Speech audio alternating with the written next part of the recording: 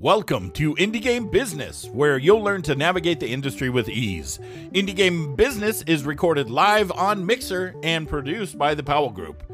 Check us out at indiegame.business. Now let's start the show with your hosts, Jay Powell and me, Indy.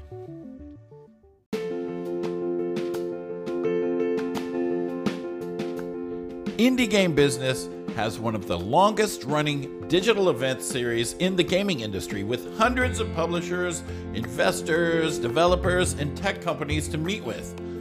All the sessions are always free to watch forever, and you can get a free pass to receive all the slide decks from all the speakers.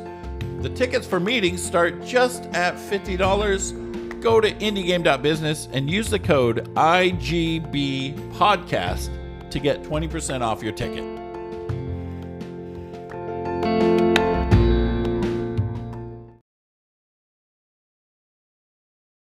What's up, everybody? My name's Indy, and that gentleman over there is Jay, and in the middle we have Red Phonics from Cerulean and Drunk Robot, right? That's me. Drunk Robot Games. Drunk Robot Games. The drunkest of the robots. So what kind of drunk? Like vodka drunk or tequila drunk? Very poisonous for the day. we especially enjoy ethanol suspensions. That's the motto for today of what we can do to get alcohol in our system faster. Is ethanol suspension like when it's layered and then you burn it, or that's when you have a Jello shot. You slurp them down as fast as you can and see what happens. Give it about 5 minutes and the party starts. I'll give you a piece of advice on that. When you make Jello shots with Everclear, it doesn't set right, and it just sits on top of it. Don't ask how I know that. So, Indy, yes, sir. Let me tell you about my week. Okay. On Friday, so we've got the next, I'm going to call it a virtual conference. I think when I call it an online conference, people think it's just about online games. So we're going to call it the virtual conference. Our next event is next week. And so, we're constantly going out there and saying, hey, look, check it out. Get a ticket. It's the easiest way to network in the industry. Find you a publisher or find you a developer or talk about your tech or whatever, because it's all online. You don't have to travel. You just literally get a ticket, log in, and you can see everybody you see everyone to meet with. Right. And then you use a video call. And so it's super, super easy. So I had this brilliant plan on Friday afternoon. And it was like Friday night. It wasn't even Friday afternoon. I said, I'm going to take our list of publishers. We got 500 or 600 publishers that we track. I said, and I'm going to offer it to anyone on LinkedIn who wants it for free. Just send me your email address. I'll email it to you. And I'm like, it's Friday night. It's LinkedIn. Nobody goes to LinkedIn on the weekends. So, hopefully this will do something. It did. It went freaking viral. So as of right now, we might have actually hit it. Let's see. We are just about to hit 100,000 views of that post. Holy crap. And over 9,000. Yeah. 99. Right now it is at 99,060 views. And we've had around 800 people request this list. So basically all I've been doing all week is copying email addresses and sending out this list to everyone. So it's been good, but I never in a million years would have expected this kind of response to it. So could have charged $5 for it. I charged $5 for it. Nobody would have bought it. Nobody would have got it anyway. They'd be like, I don't want to pay $5. You could have charged $1. Well, that's true. There are people who didn't even want to send an email address. I'm like, your email address is not worth this list. Okay, all right, that's fine, whatever. And I had another brain fart along those lines, and I completely forgot what it is because this is all I've been doing all week. So did you get people to sign up for the Meet to Match? I don't even know yet. We're at around 50 companies. We've got a lot of developers. I want to get some more publishers in there, but I'm still in the process. I bet you I've still got 600 emails to send out to get this list to everybody. So you're supposed to automate that stuff. I'm working on it. That's, I bet.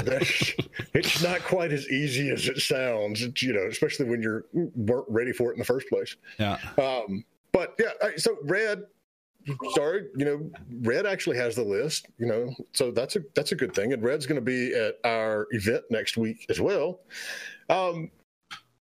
We've got a ridiculously interesting topic to go about today, and what we can learn from theme parks and apply to game design. But let's start where we always start. Red, tell us how you got into the industry, because that's always interesting, and walk us through your career up to this point, because you've been doing this a long time, like we have. I have, and I'm usually busy, which is why if you look behind me, you see the fantastic unpacked mess in my office. That's because I'm always busy, though. But it's getting there. 1 box a month or so. How did I get into games? Well, my dad actually used to make games back in the Stone Age of the 70s. He worked for a company called Microfun. He actually made the very first Jigsaw puzzle game ever, which he got into magazines and everything for that. So as I grew up, because I was born 79, so yes, I'm a 70s flower child. So whatever, pick your flower. Hey, all right, Flower Brothers. So growing up through the 80s, I was kind of there for the golden age of games and got to see the rise and fall with Atari and Nintendo and a little bit of ColecoVision and all that. Grew up with a Commodore and an Apple and an Atari computer. So I really grew up with a history of playing games, and I wanted to actually be either an actor or a musician when I was younger. And then eventually, I just kind of got obsessed with games, put on some nice, healthy gamer weight from just playing games all the time. And I just kind of fell into wanting to just make games because I realized I could be an actor and I could be a magician and I can have stress every day of my life. And it was fantastic. And so I kind of jumped in there, got my first unpaying job like most people do. They laid people off, started my first studio, ran it into the ground, started my second studio, Cerulean Games, which is still around, started my third company, Drunk Robot Games, to make my own original titles. And then you asked me to be on your show. And here we are. So here we are. So I'm going to guess at the reason that you have two companies, but I want to expand on that one a little bit to explain. I'm guessing Drunk Robot, like you said, does the original IP, and the first game, is that where you do work for hire? It's exactly. Yep, see. And that's important. I mean, because it differentiates yourself, and you don't get a lot of confusion from publishers. Exactly. Very good. But you have not succeeded in running your second great company into the ground yet. And I'm still working on that. I'm with you. I ran my first one into the ground, and this is the second one. And oddly enough, as I checked LinkedIn the other day, we've been going for 9 years now. So congratulations. Hey. All right. So I'm very excited about, probably just sitting back and listening to this. Talk to us about theme parks and how you look at them and then bring them to, bring what they do to games. I mean, aside from like Roller Coaster Tycoon type stuff. So there's actually quite a lot to this topic, probably way more than we can discuss in how long is this? An hour? hour and a half. When I run out of coffee, that sort of thing. Well, we might need to extend this by a couple days. So Disney is always actually a very, very good company to look at when it comes to theme park design. But a lot of things they've done are things that a lot of other companies, Universal, Six Flags, all of them have kind of learned from and taken from for their own. So a lot of the stuff I'm going to discuss here are things, even if you haven't been to a Disney park, I'm going to refer to the Disney parks a lot, but even if you haven't been to one, you've probably seen a lot of these things in other parks. But just to kind of start off with one of the main items, and this is a phrase that I actually read about on a single blog that I was never able to find again. So I might have made this up, but it still works very well. It's called a Winnie. And I don't mean da poo. I mean a Winnie where the concept of a Winnie is a large set piece item that draws your attention, and it's a focal point for the scene, which in Disney parks like Magic Kingdom, this would be the castle. At Epcot, this would be Spaceship Earth, that big old golf ball there. In Animal Kingdom, it's the tree, and so forth and so forth. And the concept is, with all of these parks, as Walt Disney originally designed it, you walk through the entrance gate where you give your ticket, you buy your ticket or give them your ticket or scan your badge or sneak through, however you want to do it.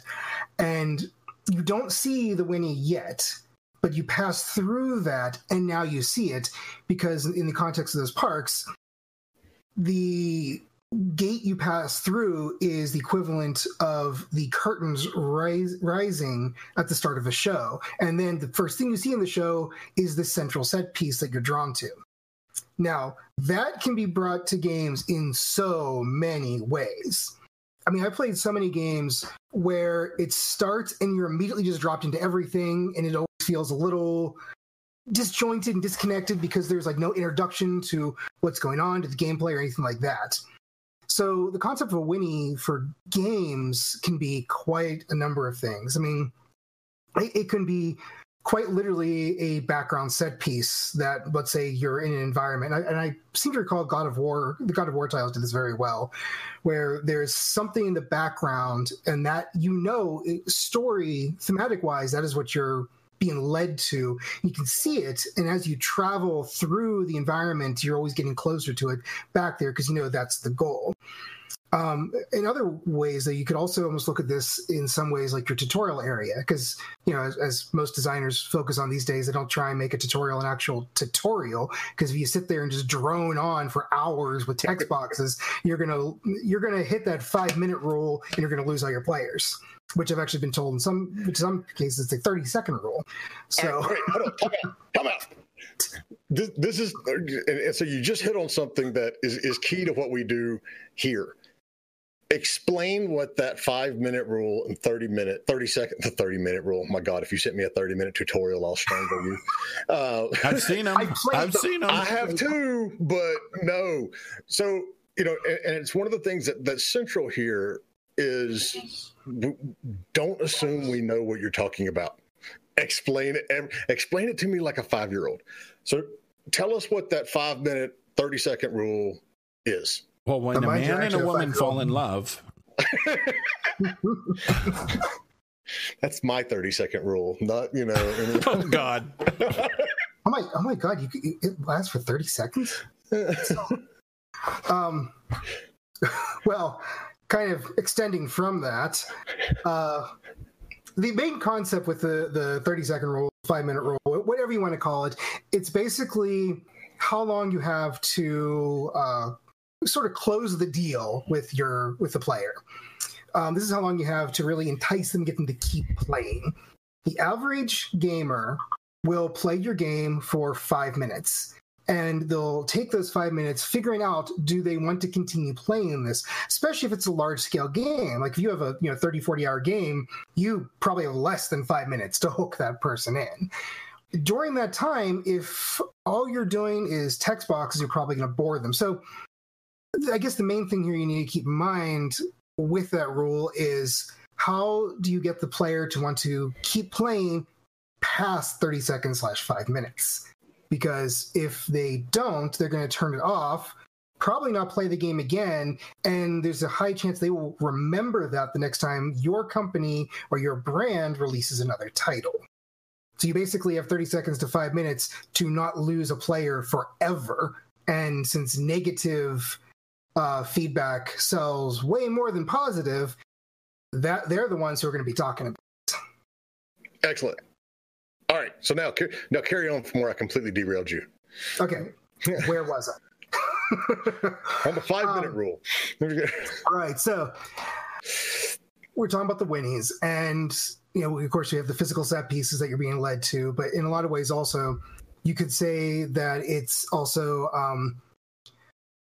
the gameplay itself is also and should also be a Winnie in many ways. You're leading up to a gameplay element through other pieces. Like I'll take an example right from a game that I'm working on, a Potato Tail, where we start you off, with your initial set of abilities. And as we kind of get through the beginning here of the game, we're slowly teaching them to you and sort of leading up to the climax where you have to use a lot of them together to defeat a large boss. And that's sort of our introduction.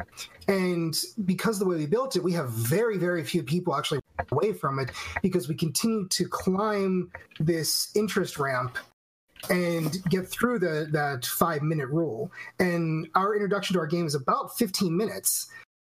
Because of story and introduction and all of that. And we get most players staying through the whole 15 minutes and then asking if they can pre-order the game. So we've definitely done something right there. And so really, that's just an example of, the Winnie, that it's a thing you're heading towards, but it's also a gameplay element. And I think when it comes to games, it's good to combine both of those. Since in the real world, you see the Winnie, but then you're also headed towards it. And in many ways, those Winnies in the real world do have a, for lack of a better word, mechanic. In Disney parks, especially more recently, they tend to put restaurants in them. In Epcot Center, the Spaceship Earth has a ride in it. So you can almost look at that as your equivalent of a mechanic that you're leading towards and guiding people to. I see we got lots of conversation going on. Let's see if there's anybody we need to respond to here real quick. No, Jonathan was asking, is it apply to freemium or premium as well? Absolutely both. And in freemium, you have way less time. Premium is where I would definitely say you got 30 seconds or less, especially with the general feel a lot of gamers have towards freemium games is they look at them like cheap junk or not real gamers play them, which I don't agree with that. I say if you play a game and you have fun, you're a gamer. There's really no. And there are more mobile gamers than there are any other type of gamer in the world. I was at an event a while ago. This had been like 2006, and they were talking about some metrics. I believe it was PopCap actually, and they were talking about how they kept hearing, what was it?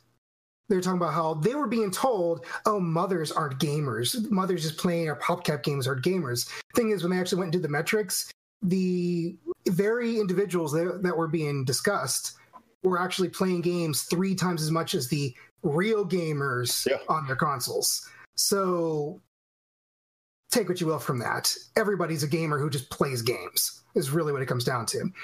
And when it comes to those freemium games, because they need to hook you, and they need to hook you fast, as their I can't remember the word. You're all staring at me. You're scaring me. Their profits, there's the word. Their profits are all based on actions performed within the game rather than purchasing the game. So they need to also hook you and get you interested in continuing to play, but get you interested to continue to play in a way that you're going to want to spend money to expand what you do in it. So that is an extremely long-winded way of saying, yeah, both. So the follow-up question is, would the data size of the game, 5 to 50 gigabyte, increase or decrease the 30-second/5-minute rule due to time spent downloading and installing? I personally would say that's inconsequential, the download size.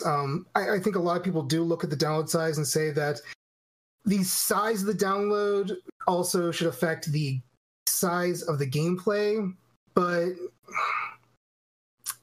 I don't personally have numbers on that, but I would personally have to say probably not, because I believe a lot of people are going to just start their download, walk away, come back when it's done. If it took a while, they might be like, oh, it took so long. Why it take so long, Daddy? But then they'll start playing and forget about the download time. So then you go right back to 30-second, 5-minute. I would agree. I mean, that's the way I am with all this stuff. The only thing that irritates me is when I go buy a physical copy of a game and get it home and drop it in the PlayStation or the Xbox, and then it's like, okay, it's going to take 6 hours to, download and install. And I'm like, what the? I'll just play Plants vs. Zombies then. Yeah, exactly. Exactly. But at that point, they've already got your $60. So do you really want to drive back to GameStop and drop it off? So That's why there's 0-day patches the entire game. yeah, exactly. All right. So aside from the Winnies, what else should we be looking for in these theme parks? I mean, there's so many different things that these parks do, and they're all, I mean, and it's an interesting analogy because, you look at user acquisition, it's pretty much the same. They have to convince you to go to the theme park the same way that, we have to convince you to download or buy a game. And then, retention, because the longer they can keep you in that park, the more stuff that you're going to buy. And, the same holds true. So, what else have you noticed that we should look at, that we should take away from some of these theme parks?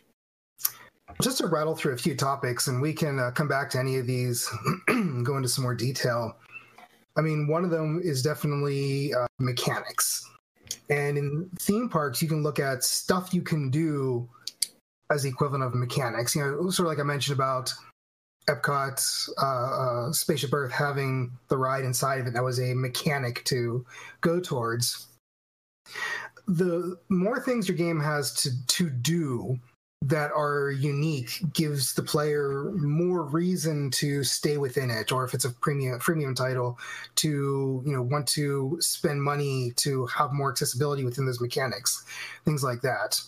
Another one is definitely environmental storytelling, which in theme parks, especially Disney, they do a fantastic job of, through a combination of just plain old visuals. Sorry, I just got a message just now that our musician for Potato, Brentofloss Black, just sent me a new song. So thanks, Brent. I'm going to listen to that after this. Now I'm all excited.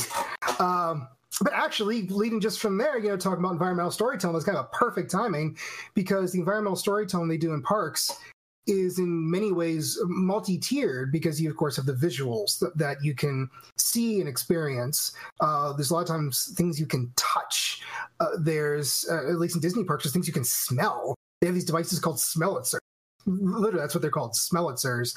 And if you look for a little metal grate about yay big, kind of hidden around place in the park, and you get up close and get a good whiff, you're going to get a strong smell of whatever it is they're sending into that part of the park. So they're hitting that sense as well. And of course, sound and music will all be things that they're doing there. And now pretty much all of this, minus smells, we can bring into games. Now, they actually did try and bring smells into games for the longest time, but the devices... They did. I remember that. And I was like, this is the worst idea ever. I thought it was the best idea. What?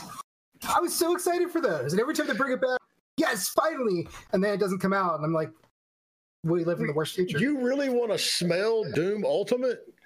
I want to smell the rip and tear. I want to rip and tear and smell it. There might be some puking, but I want... You can have that one, Red. That was one technology that I was kind of glad never caught on. The smellinator. For the hentai games, especially. Oh, my God. So, I mean, I know my brother worked at Disney World when we were in college. And so I do know that he told me that they have those little grates, like when you're walking down Main Street and you smell the bakery, you're not smelling the bakery, you're smelling, what they're piping out right there to get you to come in. I mean, and those are, I don't know if you want to call them lures. I'm not sure exactly what the, gameplay equivalent would be, but it's a tool or a mechanic that gets you to try something new. It's immersion. And a good game immerses you and brings you into it. In a very unique way, I would say a game that actually did immersion very well has always been the Civ games, because I think every single person I've ever spoken to, including myself, who ever played a Civilization for the first time said, oh yeah, I sat down and started playing at 6 p.m. and when I stopped, it was, oh God, it's 7 a.m. I didn't even take a break. I thought it was just an hour. And part of that is also immersion, because you get sucked into it so deep, you basically forget there's other things. And Disney parks and Universal now too, with things like the Harry Potter Wizarding World. They do a fantastic job of making you forget about the outside world. And games are just like theme parks; they're entertainment. They're meant to make you forget about the outside world and enjoy, being somewhere else, doing something different, being someone different for a period of time. And anything you can do to immerse the player is very, very good. So who would you point to if we start looking at environmental storytelling, for one? Who do you see in the industry who is just dead on great at doing that? I'll probably get some slack for this, but Valve. Valve hasn't made a game in like a decade and a half. And they're still one of the best from the ones they did back in the day. The Left 4 Dead games, in both Portal 1 and Portal 2, I still think to this day have some of the best environmental storytelling. I mean, Left 4 Dead never once gives you a single piece of story-related dialogue. The dialogue is all, kill that, oh god, I'm dying.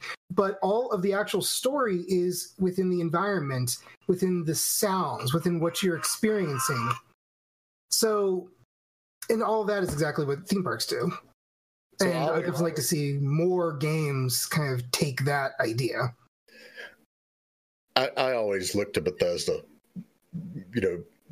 especially like the Fallout 4 and even 76, where you're right. You're not sitting there reading, a tome of knowledge, but if you want to get engaged with it and you go and you check out all of the computer terminals and you start reading that stuff, that's very engaging. Or you look and you see, two skeletons in a certain position or in the middle of something, or, you can look at that and immediately say, oh, okay, this is what was going on here. That type of stuff. And they did a great job for sure. It's an art in and of its, self. And so I agree with you. It's very important. The other company that comes to mind when you're talking about the theme park analogy, and it's ironic being as there's a level in Overwatch that is literally a Blizzard theme park, is, the stuff that Blizzard does. I mean, with the World of Warcraft, when we're talking about different ways of engaging your customers, that game got so big that it's not all people who want to go and be the server first at knocking down a raid. There's a Pokemon game in it.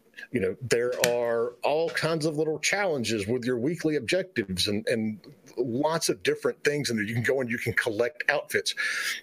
They did a great job of putting a lot of breadcrumbs out there for a lot of different types of player, to go and enjoy themselves. And so that's another one in my mind that, has that mentality of, we're going to put you in this world and you're not going to want to come out because there's always something to do.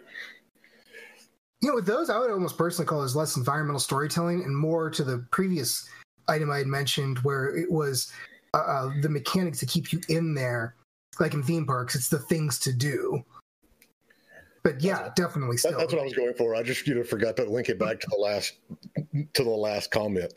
But all right, so let's talk about some of the games that you've done and how you implement this sort of stuff, specifically. And you talked a little bit about the Winnies, but for indie developers who have limited resources and limited people, time and everything else, how can they implement some of this stuff effectively, but also economically?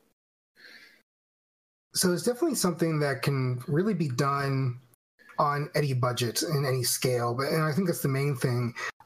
Excuse me. Don't try and build a gigantic multi-tiered, AAA castle in the background of a side project game that you're being led to. But pick something thematic that still works with your game. I mean, there's a game I produced a while back with a couple buddies of mine called Santa Special Delivery. where the goal was, it was a simple old school arcade game where you play as Santa delivering gifts to children and then crapping down the chimneys, the really bad one. So.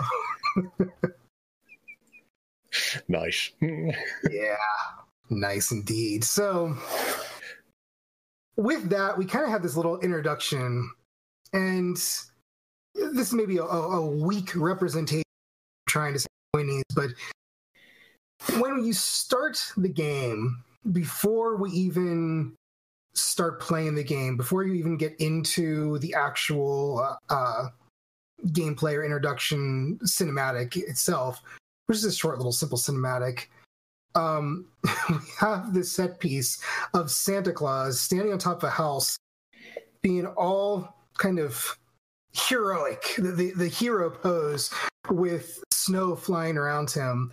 And he goes in Mega Man style teleport in and Mega Man style teleport out. And in many ways, for this game, the title screen was a set piece because everything is right there. In fact, when you start the game, the camera actually starts panning to the right for the introduction. We never really leave this environment. So we have that.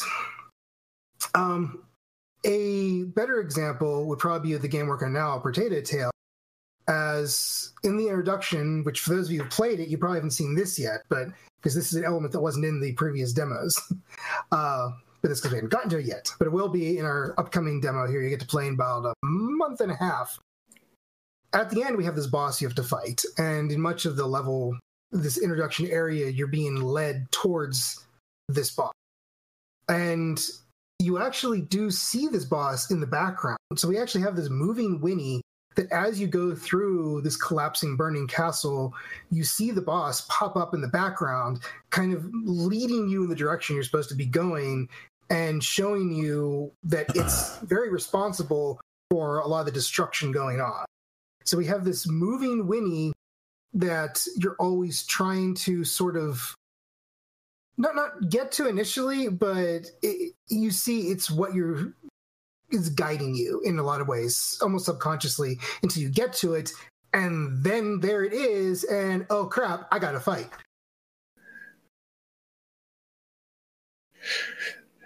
So how much of this should you give away, like you said, like on the title screen, and how much of it should you wait for the player to discover?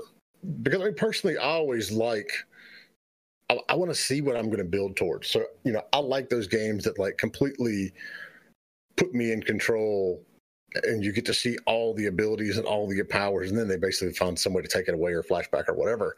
And so you know what you're in for. It's a dynamic that gets really dicey when we're talking about that 5 minute, 30 second rule. How much do you give them up front, and how do you effectively show them, this is how badass you're going to be in the end? Well, on that title screen, and again, this is going to depend on the scale of your game. If you look at something like Kingdom Hearts, their title screens I felt were always fantastic because they give you an initial flavor of how the game is going to feel. And a lot of times they do these sketches and concept art items and things like that. But then when you get into the game, they kind of give you this initial introduction that makes you want to keep going because each piece of it introduces something that's going to happen next. And then each piece of that introduces something that's going to happen next. So it's just a wonderful way of kind of hooking you forward and constantly hooking you and dragging you forward like that. In much smaller games, on the other hand, you have much less time to hook the player. So you can't really just grab on with one hook while you're pulling them with another, preparing the next while you're pulling them with the previous. And when I say hooks, this could be story-based, this could be mechanics. Preferably it's a bit of both if you're designing a solid game. But for a short game, it helps a little more to maybe show more on the title screen and within your flavor. Like if you're developing let's just say like a match 3, might not hurt to show something related to that in your title screen. And I'm not saying just play a video of pieces matching and stuff. on your title screen. But if you can somehow mix visuals of that in with what's going on, and then even with your loading screens and such, you're kind of giving the player a taste of what they're going to be getting into, which gives them a good indicator of, do I want to keep playing this or not? And preferably, so they do want to keep playing. That's the secret. You want them to keep playing. Funny. The big secret of all game development, you want to keep them playing. But I mean, and it's why we've seen, obviously on the free-to-play side, it's very important to keep them playing and keep them, retain those players. But it's also, very important now on the premium game side, which is why we've seen such a rise in post-launch content and live ops and all of these things that we see today. You can't just, I'm going to make a game and you put it out and you stick it on the store and then you move on to the next game. If you don't have a plan for supporting any type of game you're creating post-launch, you're, putting yourself way behind the 8 ball on that one. Absolutely. And that's something that I think that any developer can do of any scale, because, you've built your game, you know how to build it, you know how to continue building it. And if you've done what you should be doing and constructed a solid set of tools, there's no reason you couldn't continue to build on it. And, of course, don't make sure you're not suffering sequelitis or anything, but build hooks into your product. Again, I'm going to talk Potato Tail just because that's my big focus right now with my company. Talk all you want about your game. That's part of the reason we're here. Oh, good. I can then. So in a Potato Tail, we're not assuming there's going to be a sequel or a series or anything. The thing is built to be a IP with a long life of different products. So to be prepared for that, we have a bullet point item list for the story of the sequel game, and we have hooks. Or I shouldn't say hooks, we have rings in the game that if a sequel ever occurs, those bullet points hook into those hooks to allow it to exist. But on top of that, we do also have, I believe it's 3 DLC items that we're going to release that expand the game. 2 of them take place during the game that happen anytime within the timeline of the single game. The third one would be something that would be released between the first and sequel, if we get to a sequel, to sort of bridge the gap and lead things forward. And the planning of those took very little time. We're talking an hour here. Will we ever make them? Depends the sales and the actual public reaction to the title. But the point is, we're ready. We know what we're going to build, and there's literally no reason somebody can't. And I know a lot of developers out there right now going, this guy doesn't know what he's talking about. You got to focus on your main game right now. You can't. Well, you know what? Go fuck yourself. Because the truth is, it doesn't take long to just be prepared. Again, an hour here, an hour there. You're sitting on the toilet, you're drinking a coffee or something at your local, Bucks, whatever. Just brainstorm, take down a few notes, and then if your game does well and you're like, oh crap, I gotta release a DLC, what are we doing? I'm ready. And you've already prepared for it within your title. Either mechanics are going to expand, story you're going to expand, something. And if you look at the Disney parks and other parks, they do the same thing in various different ways. Disney World, 100 bajillion miles of, so they can pretty much build for the next 12 decades new theme parks and everything within that space. They've got their DLC long since prepared. So they've mastered live ops. That's my 2 cents of angering other game developers. But I don't know I can't ever remember a developer talking to me about their game when they didn't have far too many ideas to actually put in a single game. You're fortunate. I've had so many people tell me, never put any time into a sequel because your game's probably going to. And I'm like, well, yeah, most games do fail, but what if it doesn't? Well, I mean, that was true 15 years ago. You know, Yeah. I mean, there was a very real reason for that to hold water. You know, you can't, you know, by the time you shipped your Gold Master and you sent it to the publisher to be, you know, duplicated and put in boxes and all that sort of stuff, you kind of had to have a little idea what you wanted to do for, you know, God, what were those called? Not sequels. And they weren't called DLC. I completely blanked. Expansion packs. Expansion packs. That's it. Yes. You know, you had to have a little idea of what you wanted to do, but you couldn't necessarily go ahead and start putting resources on it because you didn't know how well the original game was going to sell. And we knew for a fact expansions generally sold a third of the number of the original game. And so you kind of had to walk a very fine line there. And, you know, do I start putting resources into the expansion pack or the sequel, or do I start on something new because this is going to fail? That's not the case anymore, though.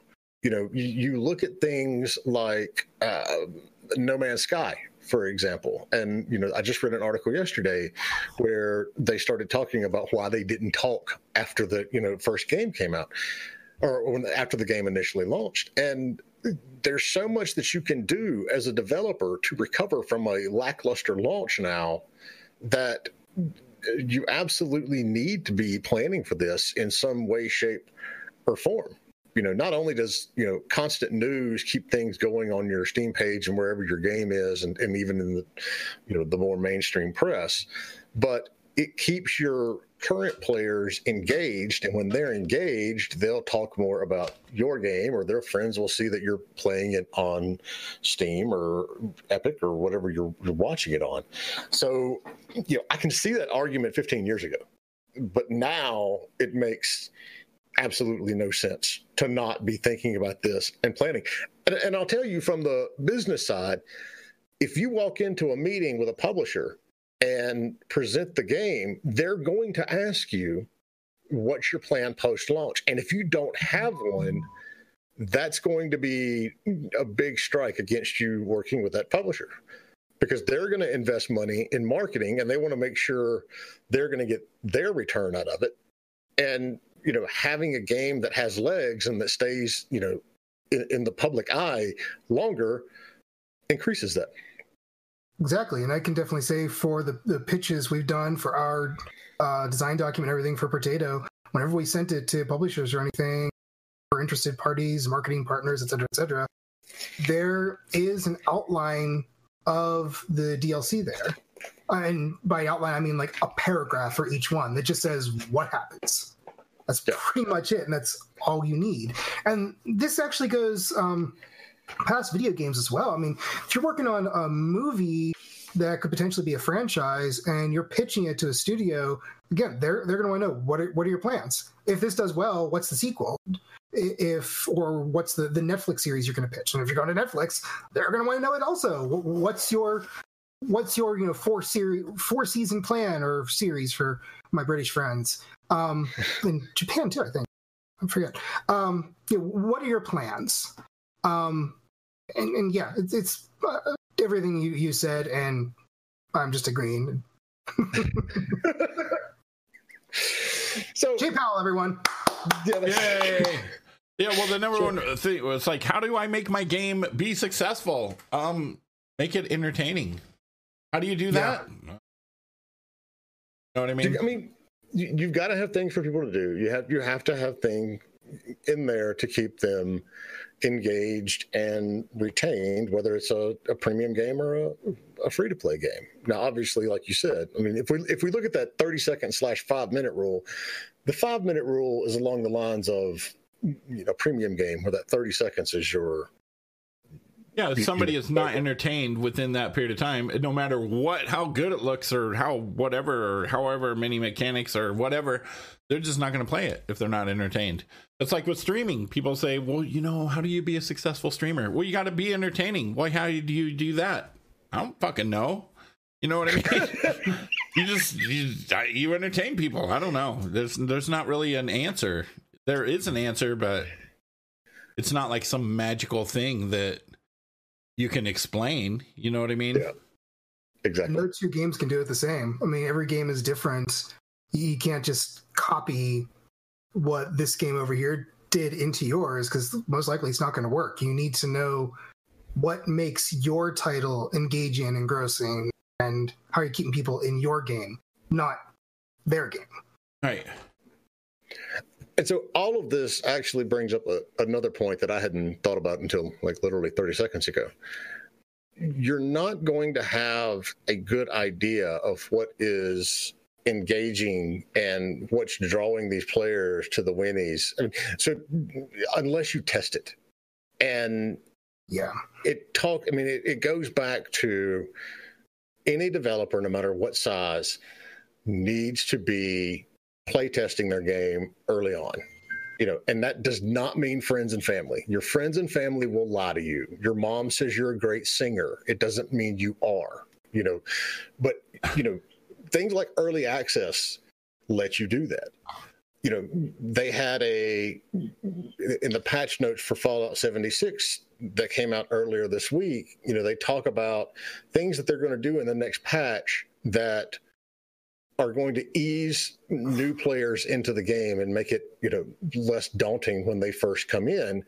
And quite frankly, that's something that could have been figured out if Bethesda had done an actual honest-to-God beta run of the game versus their 2-week, the server's sometimes up, attempt at a beta, run. But you're not going to guess, or, even with all the planning in the world, you're not going to figure out that this is exactly how it needs to go.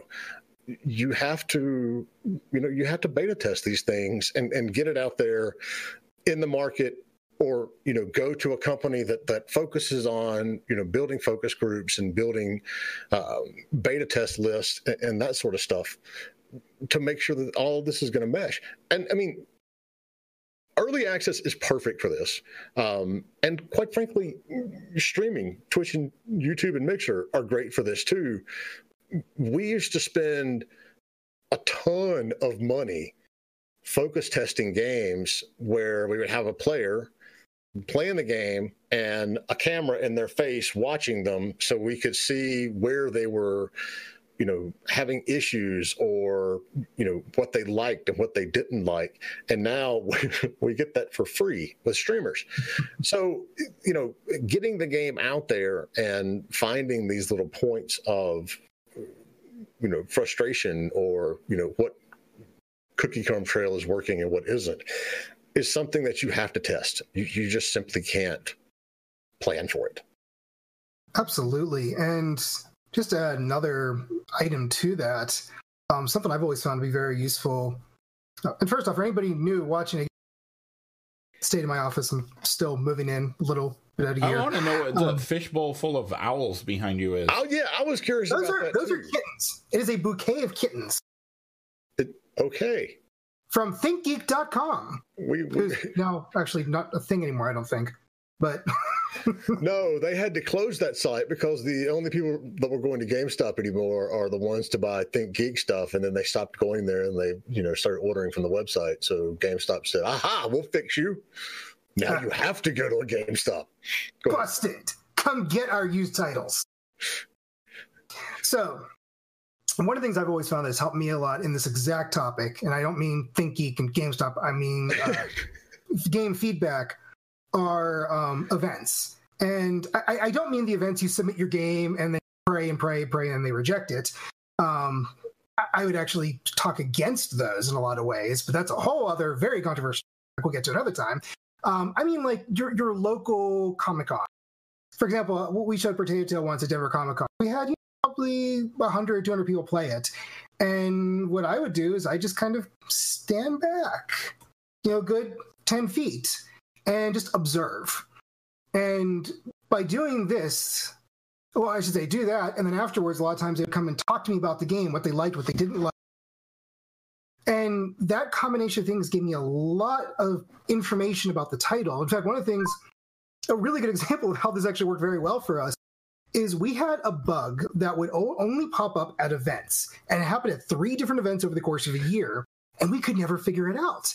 And it was rare. It maybe happened to like 15% of the players, because in a Potato Tail, you get your characters and you connect them to form bridges and ramps and things like that. So we'd find that people would go to place a character and it would immediately pop, which is what happens when you return a character. But for everybody else, they go to place and it would place just fine. We're like, the hell? And I'm trying to reproduce this. I'm getting other people trying. Nobody can reproduce it. It wasn't until about 7 months later when I am at an event, actually at Denver Comic-Con, and I'm watching somebody play, because I'm chatting with them also. So while I'm chatting with them, this happens. I'm like, do that again. And I watch them, but I watch their hands in the controller, and I realize they're holding the button down instead of tapping it. The code that I wrote presumed you're going to tap it once to select it, then tap it again to place it. And I think about it, I go, that makes a lot of sense. So from that experience, when I went back to my office after the event, I built in the support. So now you can hold the button or tap it. The game tells you to, it doesn't tell you, it just says press A, because we're not going to bore you with tons of text. But by having that experience and being able to see the people actually playing the game, chat with them, and watch their hands in the controller, I was able to see what was going on, and I built, I wouldn't call it a hidden mechanic, but an alternate way of doing the same thing to support that extra set of players. And as a result, nobody has had that happen since then. So, and that's one area where I see developers kind of shoot themselves in the foot when they're at any kind of conference and they're showing it off. You get excited about it, and you want to show the player how to play it so they get engaged quicker. You're step the fuck away, man. A disservice there. You need to let the player figure it out and watch how they figure it out, because if they can't figure it out, there's your problem. Exactly. And if they're not figuring it out, which so with Potato, actually the very first time we showed the game, because we thought we built a game that was very easy to understand, and when we first showed it off, very, very long in somewhere, I forget where, literally nobody could figure the game out. But by watching them, I could see where they were getting stuck, and that was our first indication this is our first indication that, one, this game is actually way more complex to teach than we thought it was, and two, these are the things we need to have a good way of teaching the player. And now, from seeing all that, we've been able to make a demo that pretty much everybody can get through with us just standing back and drinking a beer, which is how it should be. But yeah, as Jay said, you're watching somebody play your game, don't talk to them, don't do anything, pretend you're not there, or pretend you're there, but you're voyeurizing. You got your binoculars on and you're watching going, oh shit, they're stuck there. Okay. Oh, that's what they're stuck on. How are they going to figure it out? Oh, they walked away. Oh, that's a really tough part. Then we got to fix that. But what you're going to get from that also is you're not testing that part of the game, because chances are you have some focus demo or game introduction or something, but you're learning about a mechanic that you got to teach better or tweak or something. Sorry, I was just posting a link to your game so people can actually see what you're looking at. It's at drunkrobotgames.com. Yeah, and also potatotail.com. They'll both take you to the same. All right, so let's go back to what you said you don't recommend people doing. Oh, the indie events? Yeah, why not? I know a lot of people love them, and usually they're the ones who got accepted and got a lot of connections from them. And, I've had my stuff accepted to some and rejected by the majority of them, but that's kind of the story for most people. But from being on three sides of it, actually, because I volunteer at the event, so I've helped, I wouldn't say to run them, but I've helped to set them up and tear them down. I've had my games at these events, and I've been rejected by numerous events. And from having all three perspectives, the thing I've seen with them is if you get accepted, sure, you're going to get a lot of people looking at it, but it's noisy, first off. It's really noisy. You have you and about 50 other games all competing for the audio space. So you definitely need a pair of headphones. But even with those headphones, you have people walking around that's playing your game and 40 to 50 others. How are you going to make the difference? And the fact is, with that event, you're not. What you might get out of it is meeting people and be like, hey, why don't we go get dinner and talk about it? But those kind of connections you can also do without the event, because to even get into these events in the first place, you have to do the submission. And that submission can take a tremendous amount of time for an almost guaranteed rejection because they get so many rejections. In fact, they get so many submissions. In fact, they get so many submissions, most of these events don't even have the time to review them all, so they have to rely on screenshots and videos because they just don't have the time or manpower to do it. So, I mean, I don't want to just sit here and shit on these events because I got friends who run them and they do a fantastic job. The people get into them, do have a great time. But, if you have limited time, a limited budget, if you do get in, you do still have to pay your way to get there and get a hotel room and all the costs. I usually tell people, if you get into something, assume at least $2,000 to $10,000 of additional costs. At least, depending on the scale of the event. In many ways, again, this is depending on the size of your team, your capabilities, your budget. I would almost suggest purchase booth space somewhere instead. Again, that's very much depending on your budget, but just talk to people. Oh my God. Just message people. Like, you're going to GDC or Tokyo Game Show. In fact, I'll be at TGS if anybody can be there. Come on and say hi. Just don't smack me in the face or I'll smack back. But, contact people in advance. There's a company you want to talk to. They're probably on LinkedIn. Or they got a guy on Twitter. Or they got a person, a human being, or a cat on Twitter. You just reach out to people and talk to them. Set up meetings. People love to talk at these events. That's why they go to them. I mean, don't just go and sell yourself. Don't just be like, I have this fantastic game. You should come play it because you and your readers and your audience are... No. Just set up meetings and talk to people. And you're going to get so much out of that drunken, racious night.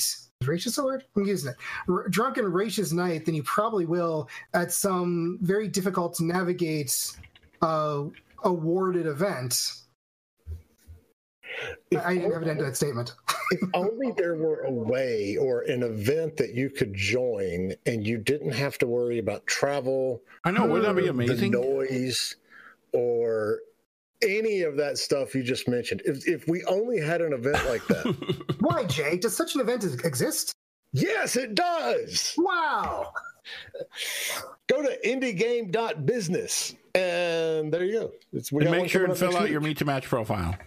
Make sure you fill out your Meet to Match profile. But I mean, that's exactly what you just outlined is, exactly why we started those events. So what's the dates of the events again, Jay? The 17th and 18th of July.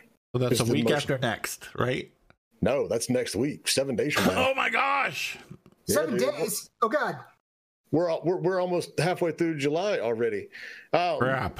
But we do them every few months because you can sit down. You don't have to travel. You don't have to spend that $2,000 to $10,000. And quite frankly, if you're only spending $2,000 to go to a conference, you're doing very, very well. If you're going to be at something, especially like GDC or anything in San Francisco, you're looking at 5 to 10 easily.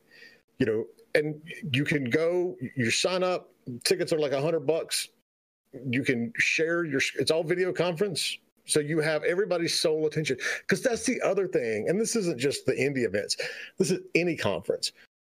There's always so much stuff going on around you that it's a challenge to keep that person focused on your game, even when they're standing there, because they're looking to see what's at the next booth or they're talking to somebody who just walked by. You've got it. So you have that person's sole attention for half an hour, at these events that we do. And if you want to show your game, it's all video screen. It's all video calls. So you just share your screen and you can play the game and talk about it at the same time. So yeah, that's exactly why we do these things. We have a question.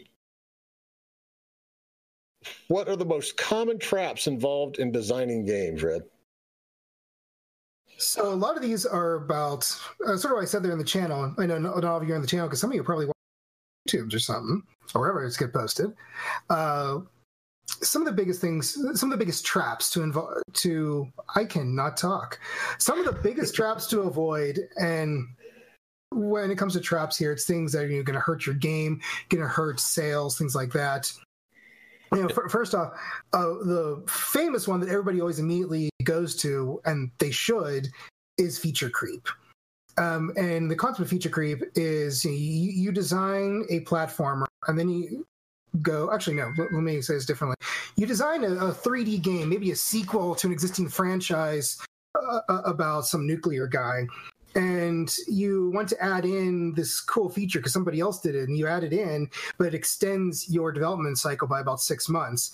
And you're doing good with production, And oh my God, this game brought out this other really great feature. We should add this as well. And you just add another 4 months into your cycle, and you keep doing this until the company goes under, and somebody else has to buy you up. And about 12 years later, you release Duke Nukem 3D. So the trick is you really want to avoid a lot of feature creep. And I know I just shot on Duke Nukem, but honestly, I really enjoy. I'm at Duke Nukem Forever, and I really enjoy Duke Nukem Forever. I'm probably like one of the 5 people that actually did. But that game was famous for having feature creep problems.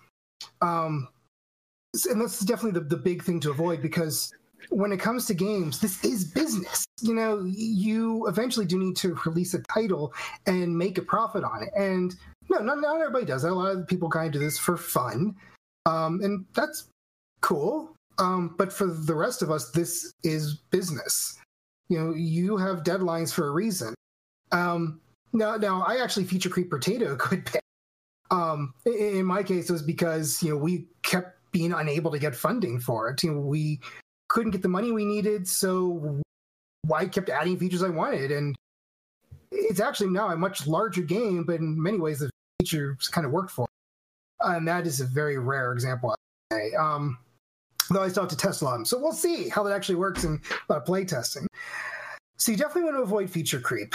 Another one is disconnected features, and this would be like where you have gameplay element A and gameplay element B, and they have so little to do with each other, they actually end up breaking the feel of your game entirely. So, like, let's say you have a game that you could teleport between 2 points through some mechanic, where you might be able to look at something, click it, and teleport. Cool. Now, let's say you also add a mechanic where you have a chain hook. You can latch into something and pull yourself towards it. Why? What's the difference between these two? I guess that'd be an example of clashing features. But yes, that's a big thing to avoid, is disconnected and that. Another big one is just over design, where you have spent 7 months planning out the absolute best jump mechanic in the history of gaming. Awesome. Congratulations. Jumps are really fucking hard. But isn't that like at least 6.5 months you could have been spending designing and tweaking the rest of your game? Just saying. Look, we got a bunch of questions up here. For sure. Well, slap money. All right, the next one is, have you thought about demoing games in VR? Oh, that's a tough one, a big one. I mean, yes, you should always demo games in VR. VR is tough, though, because on a consumer standpoint, virtual reality is still, and this is rapidly changing, but in many ways, virtual reality is still, it has a high entry cost for consumers. Mm-hmm. And not all consumers want to buy some high-powered PC plus high-powered virtual reality equipment. Now, things like the Oculus Go, I think, are changing that with it all built in with like a $300 price tag.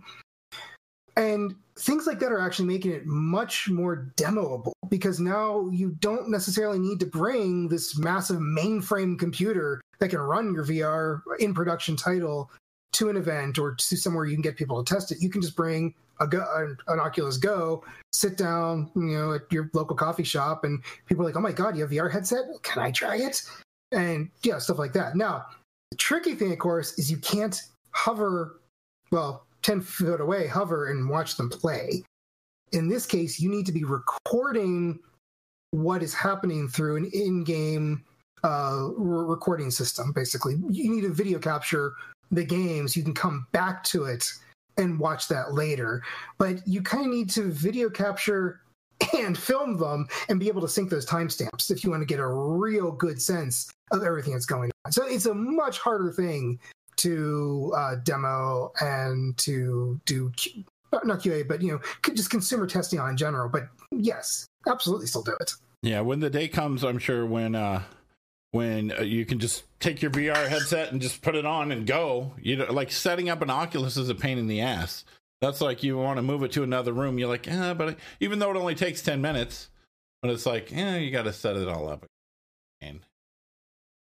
Yeah, well, Spillmaker. Isn't there an extra amount of work that goes into, if you're not creating a VR game, how much extra work is it to prepare your game to be played on VR, versus the way, you intended on playing it? So not a VR game, but you're trying to a VR game? Well, yeah. That's what I took away from the question. He had a little edit to his question. Demoing games that aren't VR games, but demoing them in a VR headset where you basically you can keep that user's attention because they basically have. That's not what he meant. He says social VR apps like Big Screen VR allow you to stream your game on your desktop so that you can share the same virtual room with them as they play. Yeah. See, that's what I was talking about. Haha. But I mean, how much extra work is that to get things going on something like Big Screen VR? I personally have not done a lot of work with that one myself, but from what I've seen of it, I can't really speak to the work involved, but to the demoing, it definitely makes your demo more multi-interactive in a lot of ways. So, you could have people in queue to play your game, and you have one or two people already in your game with this big screen going on. You could have the people in line already interacting with your title in just some fashion. So there's definitely a lot of potential to that. Again, I haven't worked too much with that specifically myself, so I can't too much to it. But I would have to say, from what I know of it, use it. Definitely find ways to use it to entertain people in line playing it, and even people passing by if you're at a public place or a public demo of some kind. Yeah, exactly. Like our friend in the chat said, the busy conference issues. Yeah, you can use this to draw more people in. Any new hook, but like they point out, you're not going to be able to get that same level of feedback in terms of seeing exactly where they are in the game and exactly what they're pressing, or what their frustration is. And then also, like at the conference, There's a lot of people that won't do it because they just think it's gross to put on a VR headset after 1,000 strangers. What could possibly go wrong? It's like... I found it very interesting when I was at a Tokyo Game last year, and I had some friends running a VR, and I passed by a bunch of other VR booths as well, and I noticed all of them, my friends, everybody else, they had these little covers that they would actually put onto the headset, and it's actually the cover that then touches your face, and they would dispose those. So it's a disposable VR headset ring, basically, like those ones you have on the toilet when you go to a public restroom. So it's basically a butt gasket, but for your face. It's a VR condom. Exactly. And since everything is so super clean in Japan, if you haven't been, I've never please been. go. It's fantastic. I've never been. Never been. Oh, dude, we got a chat then. You should come visit us at Tokyo Game Show this year. So yeah, that's a long way from where I am. I'm in Colorado, so anyway, yeah, it can get super disgusting, but make sure if you are showing something off, you do what you can to make it less disgusting. Sorry, I got distracted, because I'm me. I said Japan. I mean, that happens. All right. So we got time for one more, and then I have to get back to emailing this publisher list to all of LinkedIn, apparently. Spillmaker wants to know, should more small and medium indie devs think about business intelligence? To which I say, wholeheartedly yes. But what do you think, Red? If you're not thinking about it, you're not doing business. Well, that's true. So how do you think about it? But what do you do to make sure that you're staying on top of business intelligence for your original games and for, any contract work that you may be getting as well? Oh, I mean, obviously, go to events like GDC, TGS, see what is interesting, what's coming, what's no longer happening. Then you get an idea of what directions you should be focusing on yourself. For your own product, again, just be showing it off, get feedback, listen to the people that don't like it, but also see what is similar in the market, because no matter what you're making, 100% guaranteed there's something similar to it. There are so many people making games. You just can't forget that. And a lot of times, everybody wants to work together. So befriend the people making similar games, not so you fight them or have frenemies or anything, but I mean, you're making similar titles. You obviously got similar interests. Who knows what you can collaborate on? It's just research and learning what people are doing, learning what people want to buy, what they don't want to buy. But at the same time, you also got to be careful, because every time I go to GDC, which I go every year, I always look for what is the fad of the year. And it's usually whatever is ubiquitous throughout the entire show floor. So, I remember one year it was alternative virtual reality. And I think I probably saw at least literally 15 different companies there. And I just walked around going, none of you are going to exist in the year. And what happened? None of them existed in the year. We have Oculus, we have Valve's, and that's pretty much it. Well, you got PlayStation VR, but it's a different platform. PlayStation VR, yeah.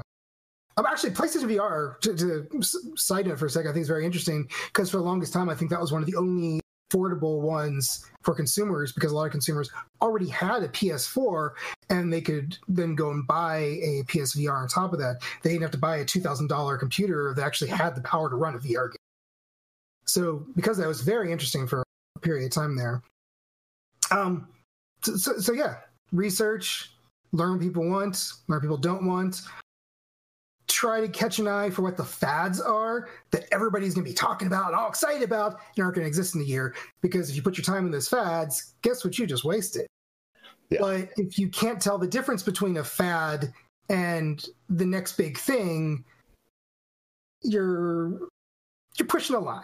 And no matter what you do, yes, you're going to be pushing a line regardless, but it's how risky, how thick is that line? Are you standing on a line that's pencil thin or it's got a good fall? And that just comes from experience and experience. Yeah. And it isn't something you're going to get every single time and you're going to get it right, because the flip side to everything, and you're right, but the flip side to all of that is if you're not willing to push the edge a little bit, you're going to miss out on things like we talk a lot about how Apple and Google like to feature games that highlight their new technology. So you have to be playing with it just enough to understand, okay, this is something that's going to be new and, groundbreaking. And so we need to implement it because it ups our unique selling points and things that we can talk about in the marketing. But like you said, it's one of those things that you have to be doing this long enough to realize, okay, this is not going to take off. I mean, the example in my mind that I always go back to is, I don't know, when did Amazon come out with their phone that lasted about a year? I set the Fire Phone or whatever it was, like 2012 or something. Yeah, I sat in a suite at Casual Connect with the Amazon reps, and the guy holds the phone up and he goes, "This is groundbreaking because if you tilt the phone, you can see more of the map." And I was just like, seriously? This is what you think is going to catch on? How many games are going to be able to use that? And you're expecting a totally new mechanic to be implemented in basically every game that you put on. This isn't going to fly. But they were so proud of it. They're like, this is going to be the next stage of game development. And obviously it wasn't, because, how many of you have a Fire Phone? So you have to have a little bit of, knowledge of what works in the past and what worked in the future and what actually might take off, it's a fine line to walk. I mean, the other side of it is if you sit down and you have this, almost like a tunnel vision of what's working in the market based on what you see in, the top selling Steam and everything else. The reason we have more space shooters now and more, strategy games that are coming out, and this whole genre of, games that I call it the Playway games because they're the publisher that puts it out, like car mechanic simulator and PC building simulator. And 15 years ago, that game would have gotten laughed out of every single meeting you took it to. But now, because they, have looked at the market and they see what people are playing and they see what people like, there's a whole market for these types of games because it was underserved for so many years. So, it's like everything else in this industry. There's no like clear-cut answer. I mean, you're right. You can't be, you can't go after every crazy tech fad that comes out or, every kind of new mechanic that pops up. But at the same time, you can't ignore them either. It's a very fine, challenging line to walk. It really is. And I kind of have a sense right now of what the current fad item is. It's going to die out. I'm not going to say it. No, you can't tease that. No. Well, I'm going to say, people listening, ping me on Twitter at RedVonix, REDVONIX. Tell me what you think it is. I'll actually create I'm not going to create a poll. Not yet. I want to hear what you all think it is, and then I'll create a poll. And based on what you all think, because over the past 4 or 5 years, I've actually had a history of correctly guessing what the fad is going to be. Anybody who knows me probably knows the one I'm thinking of. I'm not going to say it, but in the past it was an overabundance of new VR headsets. VR was the fad they're trying to get, which VR is unique because it is coming still, and it's sort of here. Is it the Nintendo Switch Mini? No, I actually want that personally. Yeah. I saw $199. it earlier on Twitter. I looked at it, I'm like, who the hell is the audience for this? Oh, it's me, right? Yeah. That's it. I'll make my bet. I travel a lot, and so I always take my Switch with me. And I've never thought the Switch was large, but it was always something to carry. And I'm like, okay, well here's one that I can leave the Switch at home with my, and so she can play, and I can have this with me, and it takes a little less space. I'm like, it actually kind of makes sense to me. So I'm going to get one just for a lot of my travel. Personally, I would rather have a Switch that was a little bit bigger. You know what I mean? Personally, I would rather have a Switch that the screen was a little bit bigger. They have that. It's called TV. Sitting on a plane with a little TV and subscription games. So I just tossed my guess out in chat, and I'm putting money on subscription game services as the next big fad that we're already seeing a little bit that is going to fail tremendously. I mean, Utomic's been around for a while. I don't know how successful it is, or exactly, but it's been around for quite a bit. Am I in the ballpark of what you were thinking, Red? I thought we might have lost you there for a second. You were being so still. No, that's my poker face. Aha. Ha ha ha ha. That's what you were thinking. You were too quiet about it. But yeah, y'all, if you've heard me on this rant before, you already know the answer to this. But unless you have compelling original titles and content for your subscription service, you're barking up the wrong tree. That's the problem with Utomic. And then, they like to say, there's the subscription services, and then there's just like the streaming services. To me, they're all one big batch. You're paying a monthly fee and you're getting access to a whole lot of different content. But Utomic has no original content. Well, the thing that they have that is different is they have proprietary software where you're downloading a game, but after like 30 seconds of it downloading, you can start playing it. That proprietary software has been around for at least 5 years. They're not the only ones with that. And that's not a big enough differential Well, you're right. It isn't, because that would be awesome if Steam had that kind of software. But Steam has a different model. They're not, they want you to purchase. They're the retail store of the world. There's all these companies out there, and I talk to a lot of them. I get contacted by a lot of them. So, if you can sit down with a piece of paper right now and write down 12 of them that you may know, I can guarantee you there's another 12, if not 24, that are, in some kind of, formulative stage.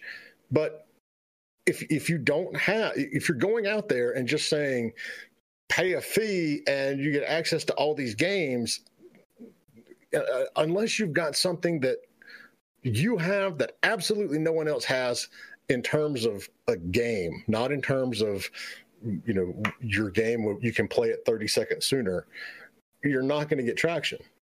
And, and that's the way, Xbox, has it with their stuff. Pay a fee to get access to buy these games. Well, I mean, like the Microsoft Game Pass, whatever, you pay $9 and you get access to even their day one launches.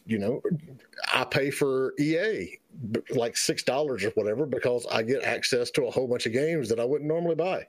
Right. But I can't get them anywhere else either. So, that's what we're going to see, kind of filter out a lot of these services, is if you don't have that original content that puts you different from everybody else, you're not going to make it. I don't think Google Stadia is going to make it. Personally, the one I always liked was Humble Bundle Monthly, because a lot of the games that were a little bit older, but since I'm usually so busy, I don't get a chance to really stay up on the games. So what I liked about that is I got a lot of a good mix of the unknown titles mixed with the AAA titles and everything in between for like $12 a month. And it was just a really good selection. And yeah, I got a lot of games I didn't want, so I actually would gift them to people on my Discord.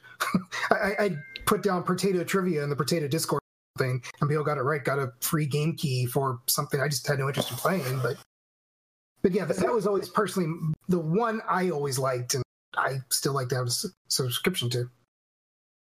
See, I'm the same way. I haven't subscribed to Humble Bundle simply because I don't have enough time to play all the games that come out. And by the time I do get around to playing something, it's usually offered up for free on something else that I'm already a member of. If the greater internet wants my request for the great new technology, give me some sort of launcher. I don't care if it's Discord, Steam, Epic, something new that lets me search all the stores, all the streaming, sites to find a game. Like if you have a Roku for your TV, it does that. I can go and type Turbo Play. That's new. Whatever Humble. Yeah, Turbo Play is actually show it is pretty different and cool. And they'll tell me if it's available for free on a subscription service. Yeah, somebody mentioned Turbo Play there. They're actually Turbo Play's in the chat. What's up? Hey, Turbo Play, welcome to the party. All right, so we're over, but whatever. Let's go. Let's see what Turbo Play is. I'm not familiar with Turbo Play, so I'm going to check it out. Me either. So let's have a look at it. Redefining video game distribution. Now I'm curious, what is different? Peer-to-peer video game marketplace. So is it like Steam sharing, or like I have a game and I sell it to somebody? The way I understand it is you go in there and you play games and you sort of earn tokens, and the tokens turn into money that developers can get. So you can buy other games and stuff with the tokens, and you can sort of greenlight with tokens and stuff, but it turns into real money for developers, something like that. I've been actually pretty interested in them. I'm following them for a while here. So I definitely would say that's not one of the failing ones I mentioned. The one Turbo token is one. Well, don't just kiss up to him because he's here. All right, so Turbo Play, what original content do you have that's going to make me play your service versus somebody else's that has the same games? And now we all watch the chat. Yeah. Now we all pay attention. Calling them out.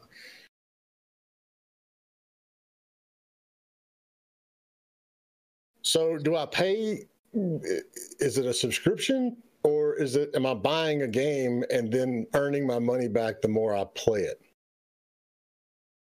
You earn money by playing games. Okay, but how do I get access? Is the service free, or do I subscribe? How do I get access to the games to play them? I guess we should read this for the people that are in Yeah. He says you can cash out or put towards games you want to buy. One turbo is worth $1. It's free. You buy the games like on Steam. There's no subscription. Okay, so I pay for the game outright. I own it, but then I actually earn money back based on how long I play the game. That's new. I haven't seen that before. So Turbo Play, on your website at the bottom, there's like your Twitter link. That link doesn't work, FYI. And neither does your Facebook. Oops. Does the LinkedIn work? The LinkedIn works.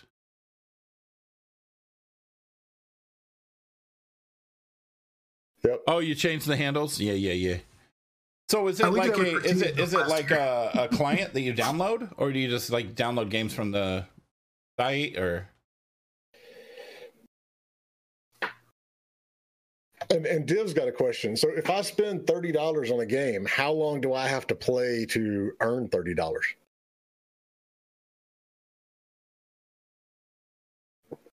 Here we are asking all the hard questions. Yeah, in the live chat. When you show up to our show, be expected to get grilled if you're new. Well, it's sort of like it's live. You got somebody in the audience. Yeah, maybe what you can do is you can come on the show. Talk about it. Have your biz dev person reach out. Yeah, we will grill the hell out of you. And we can, put their feet to the fire on the show, because that is, I like this. That's new. That's something no one else has done. Now, whether it will take off or not just depends on, how the market reacts to it. I think there's been some places where like you play and then maybe you get like Bitcoins or something like that. There's been a couple. Have there?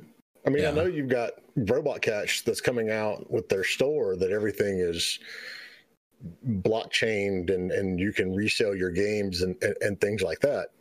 But no, I mean, that's interesting. If I can buy a game and then earn that money back, then... Except you can't cash those tokens out for real life current. Well, I mean, and my concern is that it would be one of those that you pay $30 for it, but you got to put 300 or 400 hours into it to earn $1. Yeah, exactly. But I mean, hey, we don't know yet.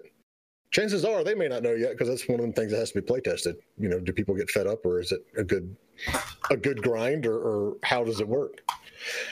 But yeah. So anyway, Red, thank you so much for coming on.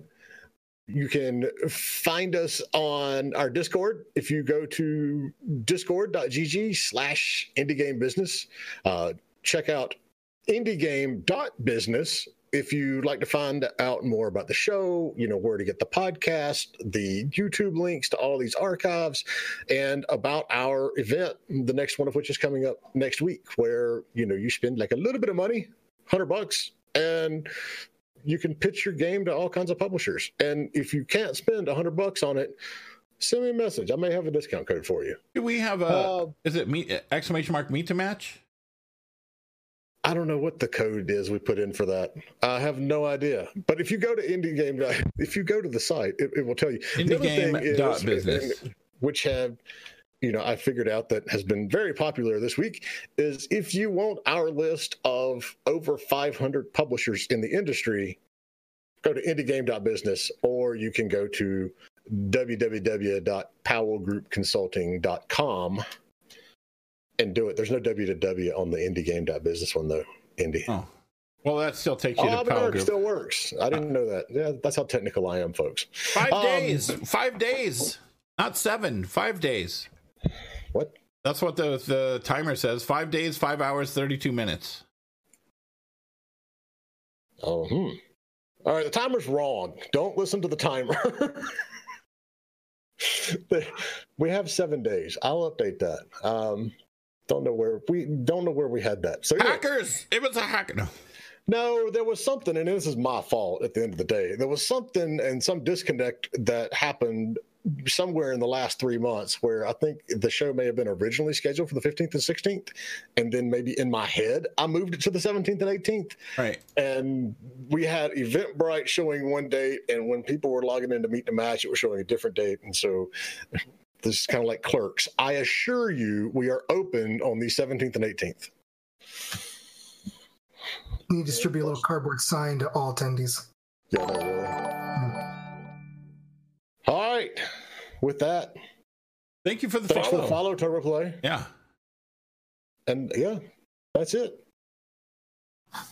All right. Thank you guys so much. You guys seem wicked rad. Oh, you're from Boston. That's wicked rad. All right. Thank you guys. Thanks for the follow, Red. Yeah, thanks. Oh, thank you. I mean, or you're welcome. Oh, or, from Canada. All right, let's play some music. Get out of here. Thank you guys for hanging out. Click the follow button if you haven't. Arigato gozaimashita, mina. Do you want to talk about where these are posted here, the podcast, Jay, before we get out of here? Go to anchor.fm/indiegamebusiness. Yeah. Anchor.fm/indiegamebusiness. Peace out, everybody. Thanks for listening to Indie Game Business. You can learn more about the show and our online business networking events at indiegame.business.